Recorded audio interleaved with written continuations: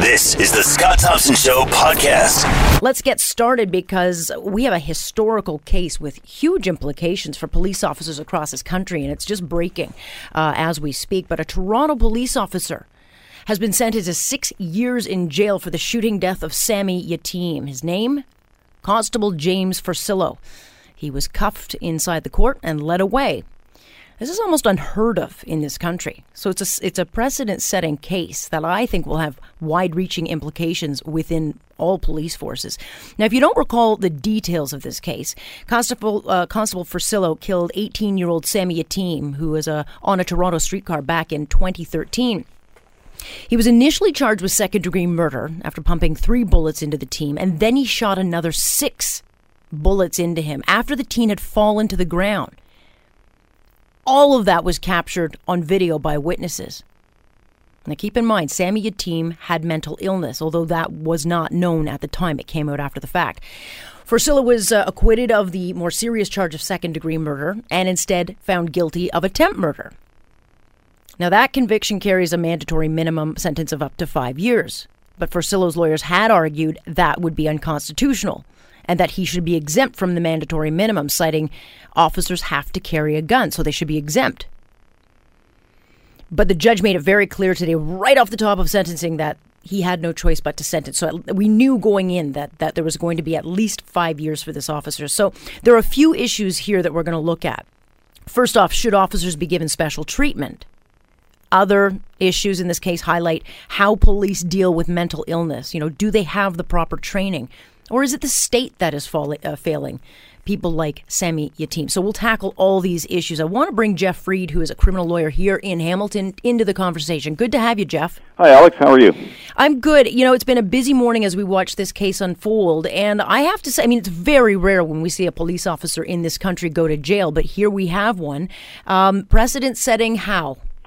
Well, I think it is very rare, and it's precedent-setting in perhaps a social sense. In that you're right, it's seldom that police officers are prosecuted. It does happen, of course; it's not a rare occasion, but even more seldom that convictions result. And then, as you say, even more rare again when a conviction does result, that it results in a fairly serious and dramatic sentence that includes substantial incarceration. So yes, it's quite important that way. It's also important for some of the other reasons that you touched on, and perhaps you want to get on later, but the idea of the whole problem of how to address mentally ill individuals and how police should interact with them and what can be done to try and improve that situation, which is the subject of an ongoing public debate. And I say public, I don't mean it's only in the public forum, but it's also within legal, judicial, and law enforcement circles. It's a hot topic. Yeah, I'm going to ask you about that when I get to the appeal part of what I want to ask you about, because I do think it raises some interesting questions. But in this particular case, the judge said aggravating factors outweighed mitigating factors. Explain that. Well, when sentencing occurs, a judge will have to look at a lot of different things that go into sentencing, and amongst those things, you can think of it like as a scale where you tip the scale in one side or another and towards a more serious or less serious sentence. So the aggravating sentence factors would obviously be the fact that there was a life lost. It's a very serious offense. It carries a very heavy penalty, at least in terms of maximums, even minimums, and that it has such a public high profile and the need for accountability, and the mitigating factors, I presume, I'm not privy to all of this, but I'm assuming that this officer is obviously I would presume has no previous record. He's gainfully employed. He's probably got a family he supports. Mm-hmm. He's discharging an important public function, and probably has a lot of other antecedents and other good character that he can trade into the equation, and probably is not going to be somebody you'd see again in the criminal courts. It's So you have to weigh all those things, and sentencing for a judge always has to be appropriate, not just to the offense, but to the offender. Sentencing is notoriously probably one of the most single difficult tasks in the criminal justice system, and ultimately it comes to a head with the judge who has to impose the sentence and take responsibility for it. Sure. And in this case, we're dealing with mandatory minimums, which came in with the Harper government. And I think, and this was, we'll talk about this with the appeals, but, the lawyer for Forcillo had said, look, officers should be exempt from this because they're not the ones that were supposed to be impacted by this. It was for the gangsters and all the other bad people, but police officers have to carry a gun. Therefore, they shouldn't be hit with mandatory minimums. It's an interesting argument, and I had thought about it. Just for your information, as a matter of fact, the offense of attempt to commit murder has a maximum sentence of life imprisonment. And in the case of where a firearm is used, in a case like this, there are other circumstances, but the one that applies here would be a firearm being used and a minimum of 4 years. So, right, I can see the argument. On the other hand, one might well say it doesn't make any difference if you've lawfully got the firearm in the first place or not. If you've used it unlawfully and committed this particular offense, you're just as accountable as anybody else. So it's because you look and you say, did you commit an offense? And once you've committed the offense, did you use a firearm to do it? Because the argument will be that the firearm is given to the police officer to discharge his responsibilities lawfully and within the bounds of the law. And if he exceeds that, which obviously the decision of the court by finding him guilty says you committed an offense, then you've gone outside what is otherwise permitted by society and by the law. Yeah, it's interesting because the judge was pretty scathing in his sentencing today, saying that Forcillo, had a specific intent to kill and that it was unjustified and unreasonable. But it's not like the officer went to work and said, I'm going to go kill someone today. No. And he wouldn't have known what the mental illness or the drugs, he was in the situation at the moment. There's no question. On the other hand, when you're in a situation in the moment, you have to deal with it appropriately. So I think what you just said is, everybody could accept that. The police officer didn't wake up one morning and think, I'm going to go and commit a homicide, or try to. But he's now in a situation that he has to address, and like any citizen who is presented with a situation, you have choices and you have to make lawful choices. So the decision of the jury and the verdict that's water under the bridge. It may be something for an appeal court to decide, but at this point the trial judge has a responsibility of imposing a sentence that is based upon, he's got to take it as a given. The jury has said this man is guilty of attempt murder, so what's to be done? And so it seems to me that he's faced with this very difficult problem, and obviously that's the decision he's made.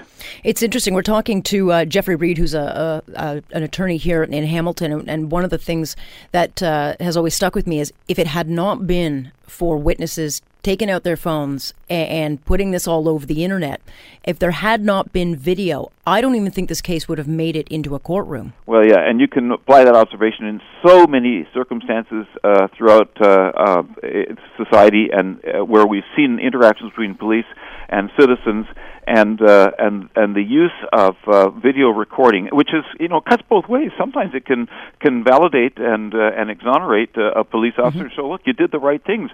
On the other hand, there are other times it makes people accountable, and you sort of ask the question in some of these situations. I'm just talking about Officer Forcillo and Sami Yatin, but I'm also talking about all those ones that we see some very, very notorious circumstances in south of the border, and they're not exclusively there, but where people have had these interactions, and you wonder, but for the fact that there was somebody with a cell phone recording it, how would we know, and how would have been reported? It really raises a real question. But I think that it's interesting when you talk about this use of recording by the public. When it first started occurring, we saw some circumstances where police would sort of step in and say, "Hey, you can't do that. You're not allowed to." Well, the courts have made it perfectly clear. It's a free society, and a cat can look at a king, as the saying goes. And if you're in a public place, well, there can be a video recording. So I think it ultimately probably will keep everybody better accountable, and ultimately lead to everybody doing things properly, both sides, citizens and police alike. Yeah, and obviously for the cops, wearing a lapel camera, which is a big debate. It just mind-blowing to me that in this day and age, officers are not wearing them. And I know that there are officers who say, I do not want to wear them, but for their protection and for transparency, I just think at this point it's a no-brainer. Right, and we see citizens doing it. I mean, you go down to your local auto parts store and you find video cams that can be put onto your dashboard or the back of your car. I see cyclists sometimes going around; they have camera on their helmet. There's all kinds of people who are doing this in all kinds of contexts. So. Yeah, well, it's, I think, the future of this, and I don't see how we're going to get away from doing it. But, certainly as we see cases on the other side of the border, we've got a case in Ottawa unfolding of police now being investigated. And so, it's their word versus our word, and I just think it would all be settled. Everyone put on a camera, and it becomes really crucial evidence. It's not foolproof, but it goes a long way to creating a better record of reality. So that we don't have to puzzle about these things, and we don't have to sort through quite so many incomplete or inconsistent accounts. It will help that a long way. Mostly. It's interesting because the judge in this case said he was fairly limited in what he could do in sentencing, given it was a jury decision on this thing. But he did point out that Mr. Constable Forcillo never showed remorse, and that's not to say he's not remorseful, but he did not show remorse, but that he does not deserve leniency. Well, if I could just sort of walk you through very briefly how sentencing works.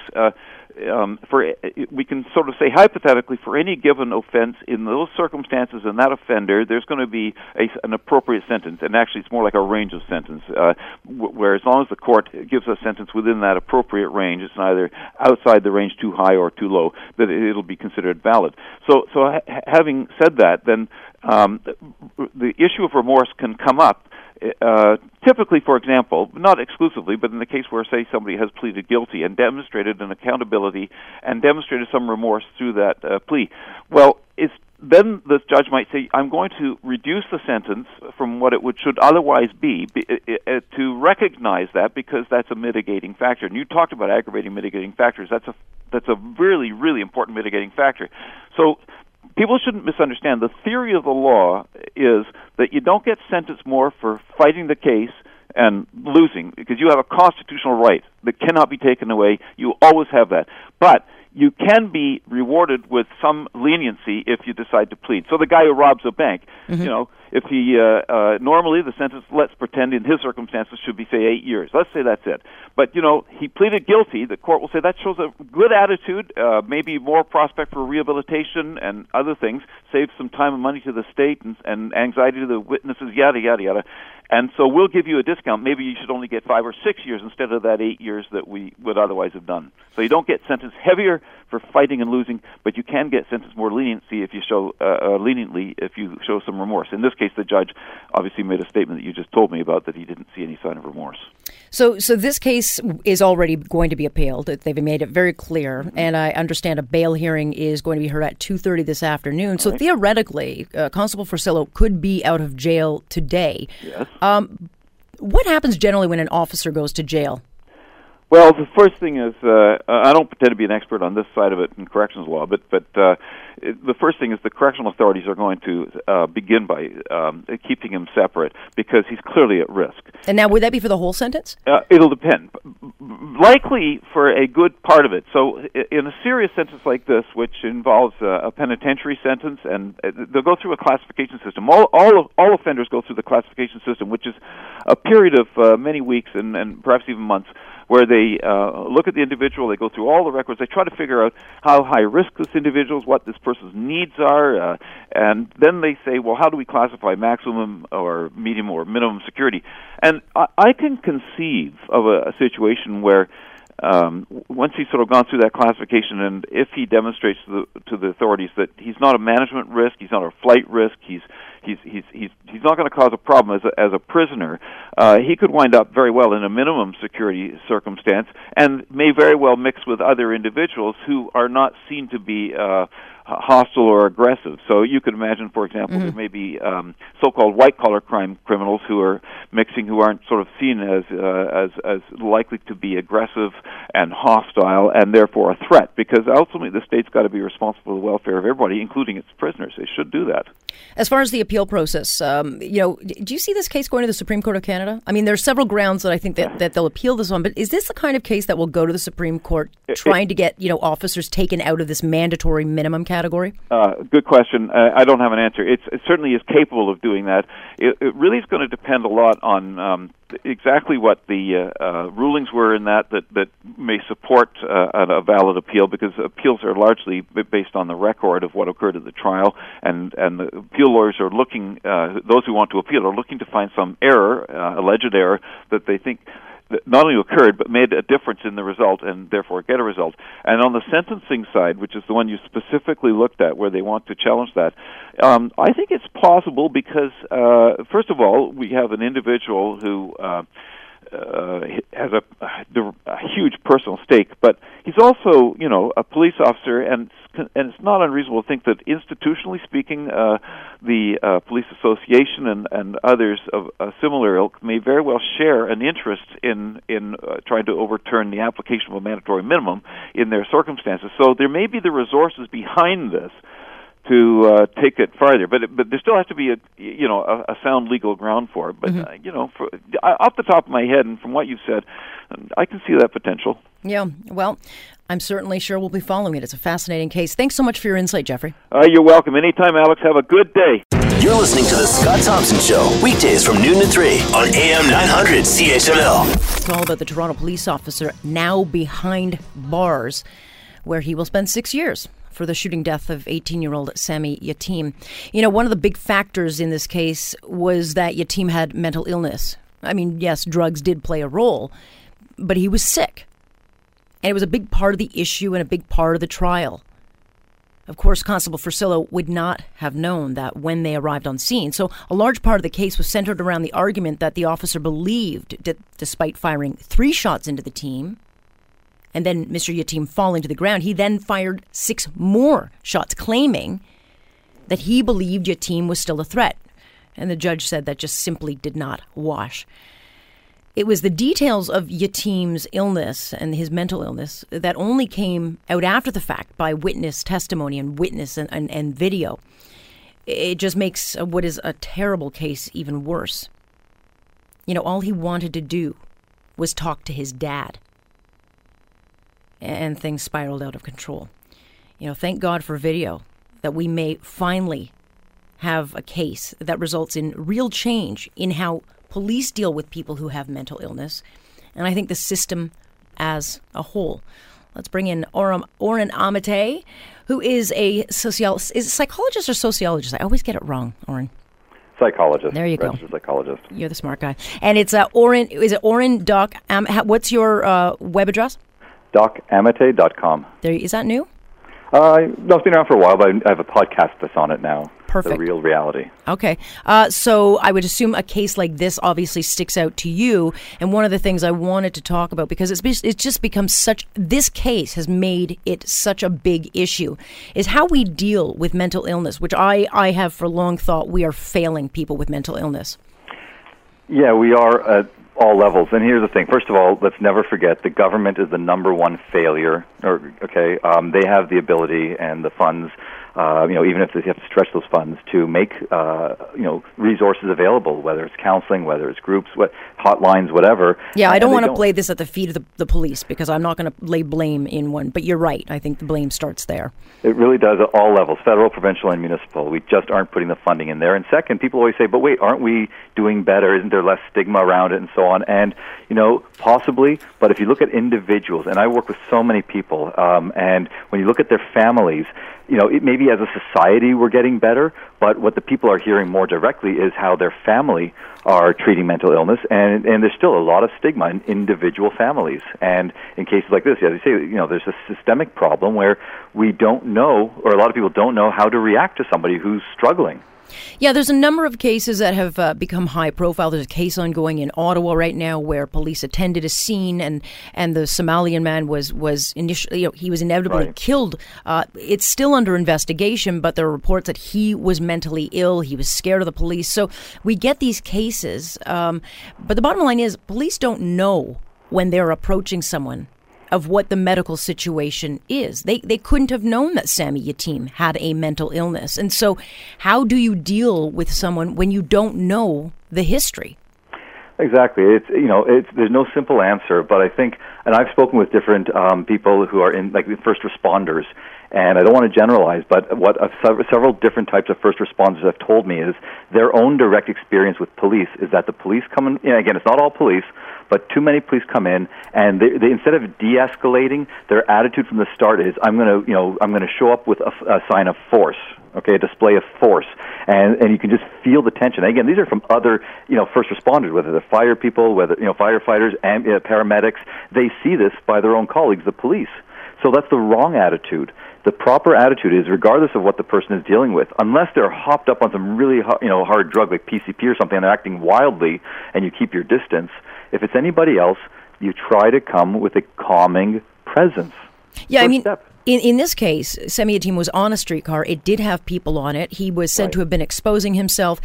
Not sure if he was a threat, but he did have a knife. And so there was a lot of confusion. And obviously, when the police attend, they're going to attend with a couple of things. They want to protect the public at large, and they want to put the person down. In this case, it would have been Semi Yatim. But again, I think as an officer, it would have to be very, very challenging to know how to handle a situation.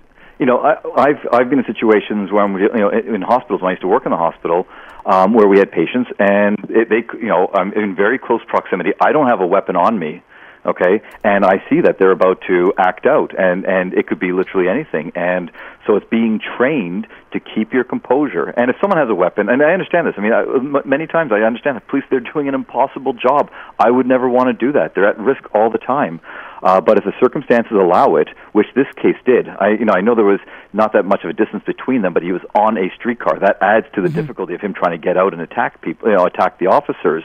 There was enough distance where they could have, they had him secluded. There weren't any people, I believe, on the streetcar anymore once they got out. They could have talked to him from outside and tried to de-escalate instead of firing inside. And that's what they have to remember. It's really, if you're dealing with someone unstable or just someone who looks aggressive or angry, you just try to de-escalate from a safe distance. Yeah, that's the first step. I think obviously when you see the video footage of this case, 3 bullets into someone, he was on the ground. And I think the really, really shocking part of this is that then you see 6 more shots volleyed, this volley of shots, and the guy's down. He's not going to be able to do anything.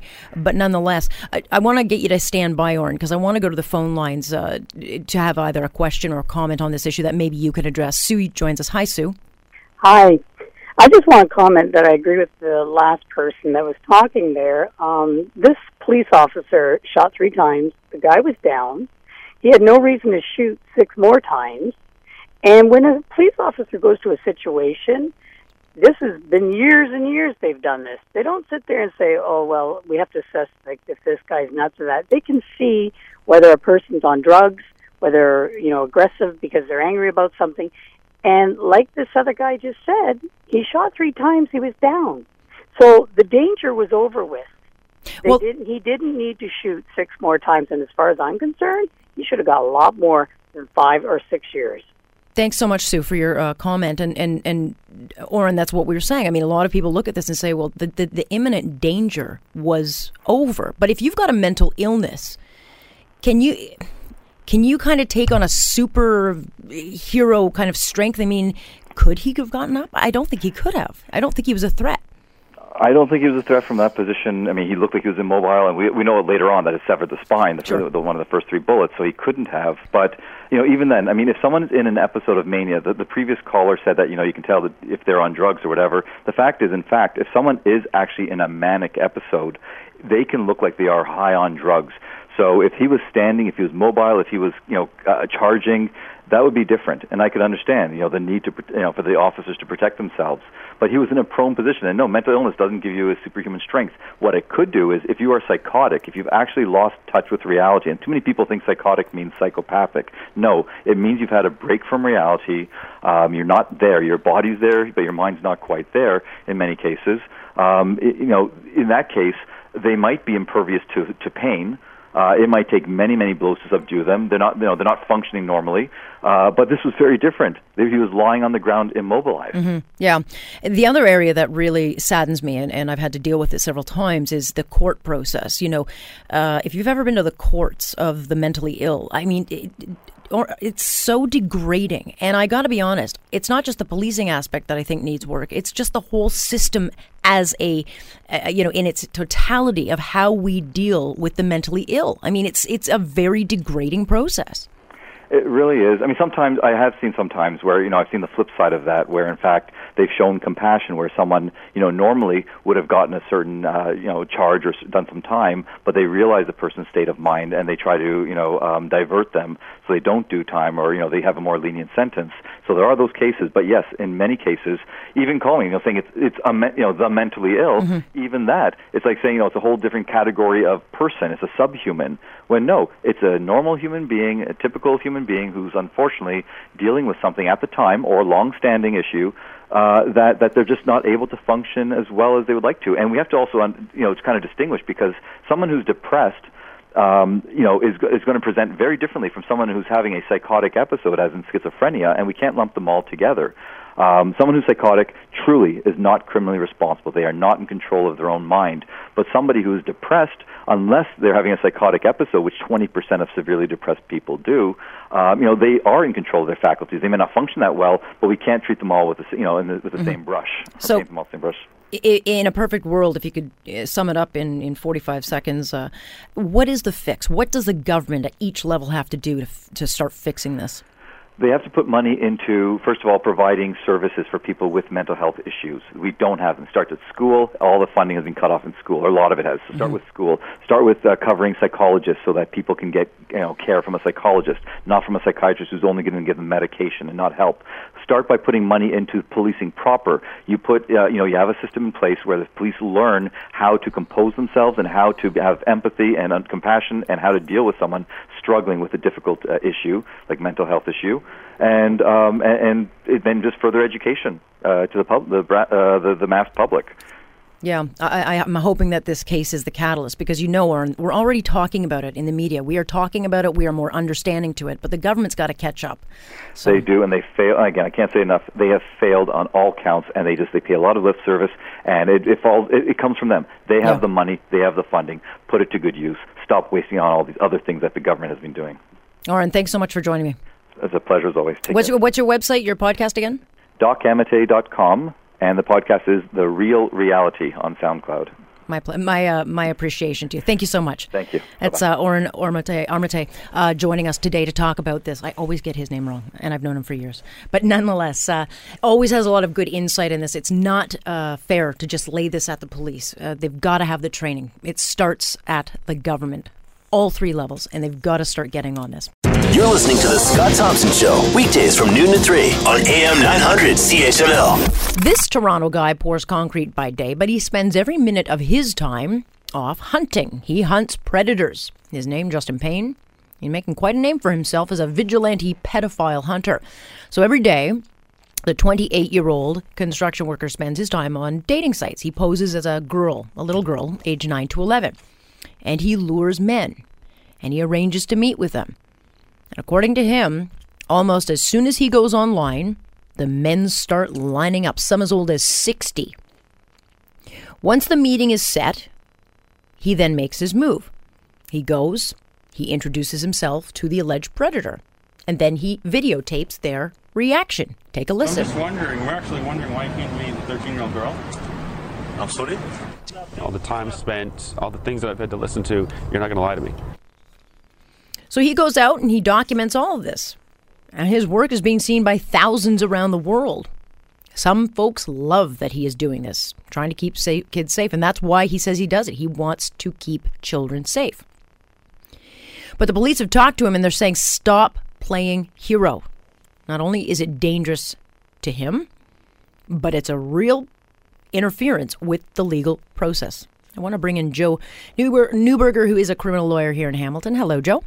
Hi, how are you? I'm great, thanks. So where do you see the issue? The police say, vigilante justice is just, you can't do it. And a lot of people say, hey, if he's stopping predators, I don't care. What do you say? I agree with the police. This is potentially very dangerous. I mean, I think he's been rather fortunate up till now. But you can imagine he might run across somebody who takes great objection to his sting operation. And I'm not questioning why he's doing it, although, you are putting yourself at extreme risk, but there could be a potentially violent confrontation with somebody, which is not good. The other thing is there are police investigations ongoing all the time with respect to child exploitation. And frankly, in Ontario, if not Canada, we have a very robust, highly successful police network that works on this, the cyber crimes, etc., on a regular basis, and they do a very good job of it. So this can interfere with legitimate police investigation. And I'm going to say one more thing. I know I'm talking a lot, but the other thing is, if, let's say, he sets himself up as this 11-year-old or 12-year-old girl, once contact has been made with a potential perpetrator, he could contact the authorities and have them become involved to take it from there. But he doesn't. He goes an extra step further. And I think that poses significant difficulty because although he may be shaming these individuals, who knows if they're going to stop? And legitimate police investigations based on sound evidence results in arrests and then prosecutions, which we're not having in this case. Yeah, I mean, and I agree with you. Canada, leads the way in many ways in sex crimes, certainly against children. So I agree with you that we have some of the best in the country working on this. But, Justin Payne feels that we are not acting quickly enough. As a lawyer, if, let's just say, one of his alleged predators comes to you and says, I've been videotaped by this guy, it's on the internet, what would you do? I mean, you can't use that evidence. That evidence then cannot be used in a court of law, can it? Oh, no, it possibly could. I mean, this is done by a private citizen, so he's not a state actor. He's not acting on behalf of any police service at all, so the charter and the constitutional provisions therein do not apply to him.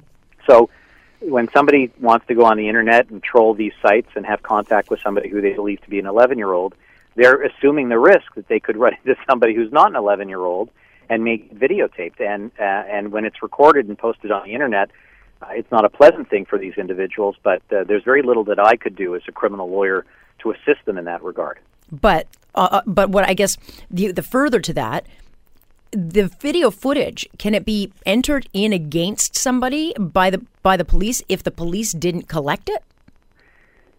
Well, police collect evidence all the time that private citizens use. So let's take a domestic context, and there's an argument going on between two ex-spouses. One of them decides to surreptitiously record the exchange in which a very serious threat is made. Well, that's admissible in a criminal context, and unfortunately, I've run up against that a number of times in various cases where, in fact, somebody records a conversation, and the conversation itself is not helpful to my client, but there really is no way to exclude it. It's also similar to, let's consider a corporate fraud. Somebody is engaged in a corporate fraud. The internal security department interviews the individual. They're not state actors. They're simply acting with the interests of the company. That interview, if the person subjects themselves to it and answers the questions, is also admissible at a trial. So this does happen quite often, and it can be very powerful evidence. Sure. It's like, video kind of says it all. So what would be the best way for Justin Payne then to help? I mean, because he doesn't he's not stopping. He's been told to stop, and he doesn't plan to stop. Yeah, and I think that's a problem. I mean, you don't want this to be sort of a call to action by other citizens to try and take up the mantle for other areas of the law that they may feel is not being dealt with properly. So that could cause additional problems. And I think Mr. Payne should listen to the police, and if he wanted to cooperate, he could, do this once in a while and pass on the information to the police. The IP address of a computer or a smartphone which is used can be traced very easily by the police, and they can take up the investigation. So he could be assisting in that regard if he wants. But I really think that any citizen who is engaged in anything and the police are giving him direction to stop should be listening to the police. Yeah, it's an interesting because so many people get wrapped up in the emotions of it because no one wants anyone to prey upon a child. But at the same time, are you doing more damage in the bigger picture than you are doing good is the question really that he needs to answer. Yeah, I mean, again, there can be other ramifications that occur as a result of this, which could be a big problem. And I just think he could be potentially interfering unwittingly with ongoing investigations because he doesn't have knowledge as to what ongoing investigations are occurring, and he does not want to interfere with those investigations. Not to mention if the cops come to him thinking that he's luring someone, he can get himself into trouble. Yeah, I mean, what's interesting and what can be quite devastating about the internet is that everything that you write and correspond with is recorded and always retrievable. You can delete it, but through a forensic analysis with the appropriate technology, you can recover anything. So if he was doing something inappropriate at the time, that could be an issue. Now, he takes his situation too far. Right now, what he's doing is technically legal, but he could cross the line at some point and engage in some conduct as well that could become a criminal offense. Yeah, well, we'll stay tuned. It's interesting. Joe, thanks for your insight. Oh, pleasure. Anytime. You're listening to The Scott Thompson Show, weekdays from noon to 3 on AM 900 CHML. I want to share with you a video because Mommy said she wanted it to go viral, and boy, did she get her wish. And I'd have to think she got far more attention than she bargained for. This video is unbelievable, and we'll get it up on our website. But it's a 5-minute live streamed video showing Mommy Dearest screaming, swearing, and beating. Not spanking. Full out beating her 16-year-old daughter who had posted some saucy pictures of herself to her boyfriend on Facebook. Just take a listen to a tiny, teeny, tiny portion of this mommy. You only 16 and you want to be a thot. Get your grades up in school before you think about opening your legs and trying to start on Facebook. Actually be nice to your sister. Don't that make sense? Now, I'm going to need y'all to send this viral. Please share this. Because I'm not done. More to come. That is like a tiny portion of this video. I get the frustration of a parent. I mean, it is tough today trying to teach your kids the dangers of posting online. I get that. But there's discipline. And then there is over-the-line beating, degrading, and brutalizing. This 16-year-old was in a corner getting pummeled by her mother and screamed at. It's unbelievable. You've got to go see the video. But I also wonder about the long-term damage of what this mom did. I mean, it's far worse than what the child did posting pictures. So not only is this Mommy Dearest not only not getting Mommy of the Year award, but she's trying to publicly shame her daughter. And now that like 500,000 people have seen it, she's now being investigated by the police and Children's Service. It's unbelievable. So when does discipline go too far? If you've got, would you do this? Would you post video of your kid? I mean, it's not the first time I've seen it. I've seen lots of parents do this. I think they think it's funny and cheeky, but it always backfires. It always backfires. Give us a call, 905-645-3221 or star 9900, because we just seem to be in this moment, and I don't think it's going to go away. But folks are posting stuff, looking for some kind of either fame or reward, and they just don't think of the consequences. So who did I think of when I wanted to do this segment? Who else? Adam Oldfield. Hello, Adam Oldfield of Tech Talk and, of course, FPM Marketing. Hi. Hey, Alex. Did you see that video? I did. You know what? And it's crazy where you see, we used to hear about the Super Bowl ads, which still have some fame, but I think if we take a look at where people are, aside from the fact of what this woman did, it's, as you addressed, what is it, the ramifications that these videos we post, the photos that we post, the artwork that we post, this is public media. And when you put this up, or Facebook, in this case, this situation where the mother was slapping her daughter out of frustration, anger, and embarrassment, and doing the same in return, is, what does it result in? What are the ramifications of this? And, there's many levels of this. Number one is, in her case, she showcased herself in a way that she thought was demeaning and teaching her daughter a lesson. And I'm sure we're going to hear what the results of what the investigations are turning into. But in other elements of when you post your video and your materials, your artwork, or, what we tend to forget is when people do this, you got to really think about the good and the bad. When you post it, it's got great intentions because we want to post with a purpose. But sometimes you got to step back, take a breath, and really think about what is it people might say about what it is you're about to put up. And this is an example of that. Yeah, always do the gut check. Now, she did go online after and posted, I love my daughter, but I won't be disrespected. Okay, great. You've just put something online that will be there forever. And as I understand, she used the live streaming service Periscope, I think, to do this. First of all, what makes someone go to, hey, I'm going to post this online live and, not even think that, okay, this is going to be there forever. So my daughter is now going to have to live with this for the rest of her life. Well, what she was using was Facebook Live, and when she put it on, and obviously to her viewers, if you will, I mean, when they do this, there's, again, like I say, her purpose was obviously one of which she acted out in anger, and I mean, heck, we've all probably seen those. If we're going to take an example during the last federal election, how many potential candidates that were running for MPs had tweeted out something inappropriately or, responded without thinking clearly about what was being said, whether it was about history or something anti-Semitic or whatever was said. And you know what? This, folks, is exactly what you're dealing with. Now, you take a look at 900 CHML and other medias, they're controlled. They're actually managed and operated by individuals like yourself that are professional. Let's not call a spade a spade. We've had our fair mistakes, right, Alex?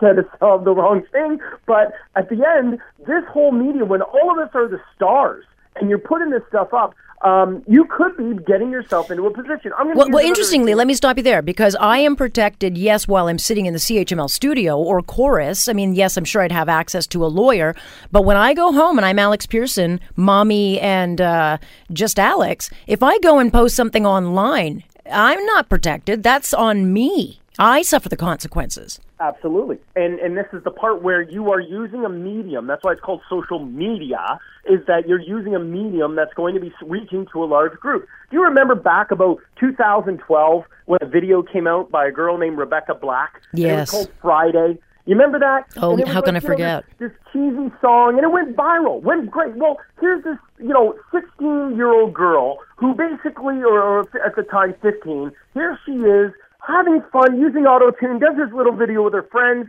It launches, and everyone's watching it, not out of the sake of they love the song, but they were loving it, not laughing at it. It turned into a 6-week debacle, which, by the way, has almost 100 million views, and it actually took Katy Perry to come out and basically say, let me help you with a song, put you in it, and revise it so it basically sounds a little more mainstream. But it pretty much destroyed this girl. She didn't do anything wrong in the video. She didn't do anything that was, arbitrarily inappropriate. She was very cute. It's actually, if anything, it's all age acceptable. It's about her getting up in the morning going to school. But, and it's got a lot of bitter repeat. It almost, destroyed this girl. Well, she did make a lot of money, but again, she was ridiculed very heavily. Well, she was threatened. She had to be homeschooled. I mean, it went from fun and cute to all of a sudden being bullied, death threats. I mean, what happened to this simple, I just wanted to be seen, and all of a sudden I'm being now torn down to nothing. So now let's take another side. That's all the video, if I may, but let's look. There's been a big case right now, which, by the way, is in the courts in the U.S., where people are posting their artwork on Facebook. Now, these are videos which can be embarrassing. Let's just talk on a very different stream, but the same premise. People are posting, you're proud about your artwork, you post it on Facebook, share it with your friends. There's actually a gentleman yet to be named who takes this artwork out of Pinterest, out of Facebook, and he will take it from these social medias, and he prints it, and he's selling it for thousands, if not millions of dollars in art galleries, and I think it's called Social Media Gallery, and it's other people's work. And so this big thing in cases, well, wait a minute, who has the rights to this? Well, under the terms and conditions, Facebook doesn't really care what you post, but they own and control the property. The same with all the social medias. So when you're posting live of you teaching your daughter or your son a lesson, if you're doing a music video that you think is cute, you are releasing all the rights and permissions of this material to that actual media source. And that's where the danger could come. So part of it is being able to understand, and I don't think people really do understand, what they're getting themselves into when they're posting this information online. Yeah, it's interesting because recently, and it's not always bad, recently we saw the live video of shooting. Remember that Minnesota man who was shot and killed by police as his wife or girlfriend was in the car and the 4-year-old was in the back. That was just a couple of weeks ago, and she decided to, I guess, Periscope or live stream the event. And of course, it brought out all sorts of reaction, but it was a documentation about, alleged police brutality exposed. And so it can be used as a tool of good, but people are just citizen journalists now everywhere. They automatically think, okay, social media, go. And we're using it as our news resource. Let's also keep in mind that, Facebook is not prohibiting us from promoting more of our material. In fact, they're giving us more tools to make it easier. They're making it more robust for us to even push it. In fact, if your video is successfully being found and searched and launched across the board, they're using this, folks, for a lot of purposes of their own financial gain, because now they've got more viewers, they've got more people connected, and between that video there's going to be an ad. I mean, we could probably see that on most of the posts that are going on with YouTube otherwise. There's a little ad that's going on, or it may connect with something of which, it's a Ford vehicle that we saw this incident take place on, and there happens to be a brand new Ford Focus. It's the new energy efficient. I mean, this is the part which really kills me. This is how they make their money. So they feed off this. Now, why do people do this? I'm no psychologist, but I think one of the things we want to do is to be appreciated. It's the same thing with Facebook, and we want to get as many likes as we can. And now you can put different emotions on it and say if you're angry, you're sad, you're happy, or you just like it for that matter. These are our emotional ways. So when we see something like a video of a mom teaching her daughter a lesson, which was a little extreme and overboard. Well, a little? Okay, it was completely. It looks like she beat the hell out of her. It was more than a little, Adam. Yeah, I was going to say it was a little abrupt. I'm just trying to keep it politically correct for the moment here, Alex. I'm beginning to question what kind of dad are you? Well, I mean, one breath short of taking her daughter's head and slamming it in the water. There you go. Yeah, I mean, it was definitely brutality to the point of which was unacceptable, and it was a little over the top in regard to how she approached it and fixes her hair, and it's like, wow, this is something of which obviously how she wants to conduct managing her daughter, but using this field of media to express her concern. Here's the thing: why are we using social media for the sake of public sharing with our public our actions and our what's telling the world what's going on in our lives? And this is where it can be overblown. And you look at what's going on with this, it will have long-term effect, especially with this woman. It's not over yet. She's going to be dealing with something much bigger, and that includes not only the authorities, but she's probably going to get a little more, I would say, heat in the future based on her actions with this video. Well, because anytime she goes to look for a job, employment, anything like that,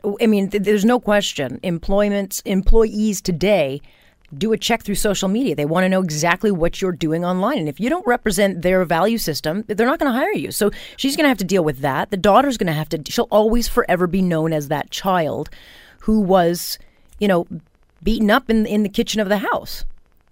Well, exactly. And her daughter's going to now have it. I mean, it's almost like, now, it will probably be forgotten by next week, because there will be another story of some sort that's going to probably, liven up or take it to the next degree. But, you got to be careful. Listen, the bottom line is this. You have a lot of viewers. Everybody does. Everyone's got a lot of listeners when you're using social media, depending on who you're talking to, who you're networking with. My daughter, who's 7 years old, she 3 weeks ago started up a YouTube channel, and all it is, and it's something about Kitty Life Forever, and it's her talking about her cats. Very simple, very innocent. We had to take it down because, she's putting it up for her friends, but she was publicly posting videos, and somebody arbitrarily puts on a comment to a 7-year-old that says, next time could you wear something, and I won't repeat it, but basically inappropriate. So I'm like, what is going on? Yeah, well, shut it down. Why are we publicly putting... This is another discussion between two parents that need to sort out their issues. But at the end of the day, my daughter was too young to try to become a TV star in an uncontrolled environment. Yeah, and I think, you have the knowledge and the savvy, but there are a lot of parents out there that want their child's video, whether it's child eating food or giggling or whatever, they want their children out there. I'm very careful with what I put out there of my child because I do not want to subject him to any. I mean, I would flip out if someone made a mean comment, but I don't want to subject him to any dangers that lurk out there. And you know that there are a lot of dangers. There's a lot of dangers. There's a lot of risk. I mean, and remember, we don't realize just how much information we're actually posting about ourselves online in regards to not only the videos, like you're more or less making it easy for any perpetrator to be able to see your surroundings if you're filming it at home or, I always get a little perplexed by this when I see people saying, hey, we're just about, and they're doing videos of, we're leaving our house on vacation for a week, and you can see their address, you see them getting into the vehicle, and they're heading off to their location, and all of a sudden it's like, what are you doing? Why? What? Like, could you not make it any easier for someone to basically rob your place? Here we are down in Florida. So, for all the purposes of not only embarrassing yourself for long-term videos you also got to keep in mind, like, when you're doing all these pictures and videos and more video is happening, and we're being encouraged by these social medias to do more. We've got Twitter now telling, hey, make sure you do video. You got Facebook saying, hey, don't even just do video, post it live, have your own video show. And then we got YouTube, which, by the way, has always been and will continue to grow in the case of becoming your own self-media superstar. This all, keep in mind, folks, you are opening yourself up to a very, very uncomfortable position of not only ridicule, but also damages long-term from thieves or otherwise coming in. So you're an open book when you put it on the social media about your life. Okay, so then I ask, do Facebook, Twitter, all these Instagram, whatever else services are out there, it's the Wild West. Do they have to at some point soon either make rules or do education on this? Because you're right, it is going to continue. But to me, it's just turning into a complete gong show. And there are going to be some real blowbacks for people I don't think who are ready for it. Well, they've had some already, and they've got limitations when we talk about what they're doing. I mean, as far as what you post, I don't think they're ever going to get into that because you can imagine. Well, I don't want to limit freedom of expression in that. But again, if I'm going to post a video and I'm a mother beating my child, which I wouldn't be, but when you're live streaming it, shouldn't there be some warning saying what you're about to broadcast? We put warnings on cigarettes, we put warnings on everything else. Well, this is where the technology is trying to be advanced in the case of where we look at you upload a video, you upload a photo, and now they've got recognition software. The problem is that, again, we're looking at Facebook with 820 million active viewers a day. And, for someone to monitor every video that goes up, I mean, there's more videos of probably not the ones that we've seen. This one's just getting some recognition. I'm willing to bet there's a lot more out there. There was a gentleman in Houston who was using a gun or something like that to scare his child or something. But again, how many are going out there and how do they get monitored? Again, I'm not here to speak on behalf of Facebook because they don't disclose all this. One, you accept the terms and conditions that if you're going to be on this media, you are basically making yourself potentially a victim or otherwise using their source. You're not supposed to, and they've got all the terms in there to say, please be advised, you're not supposed to do this. However, how we're going to monitor that is more or less in this case. If it gets out of control, we'll deal with it when it gets there. Yeah, now, look, you can't police. It will be addressed. Yeah, you can't police stupid. I mean, you can't. But bottom line, we teach computers in school, and you got to get them early. So I think part of the education, if you're going to teach, is just start teaching this. Because I don't think the older generations, and maybe a different education platform, but for kids in school, they should be learning the real consequences. Well, it is. It starts at home. I mean, really, it's about taking accountability and responsibility for, parents to be responsible for their children and making sure, again, that they're actually understanding what they're doing and what they're... And that's difficult because, again, you said it perfectly. It's the Wild West right now. It's starting to form. We're getting a little more kind of control in regards to what are the mainstream medias we're looking at. I mean, really, it's Facebook, it's Google, it's Twitter, it's Pinterest. I mean, there's a lot of other ones out there, but these are the key ones. Yeah. And, you look at things like Snapchat as an example. People seem to think like, oh, good, it's only got 30 seconds. No, it stays up there, and people can still use and share it. And that was one of the crazes that Snapchat actually elevated to the level it was, is because it gave the perception of, hey, look, I'm going to share something for 10 seconds and then it goes away. No, it doesn't go away. It can be used in other forms, but it's a better form of which you can be able to post something with limitation of damages. So that's going to be something we're going to see a little more in the future. Is there will be more probably controls. We'll see more recognition in light of what you described. Yes, I can see videos being somewhat screened before they actually are posted live, and it's not someone looking at it. It will be an algorithm going through looking for key things that more or less would say, this looks like a violent video. We will post the following disclosure before anyone will see it. I anticipate that will be coming out very soon. Adam, on that note, thank you. Never short for words. Thanks. The Scott Thompson Show, weekdays from noon to 3 on AM 900 CHML.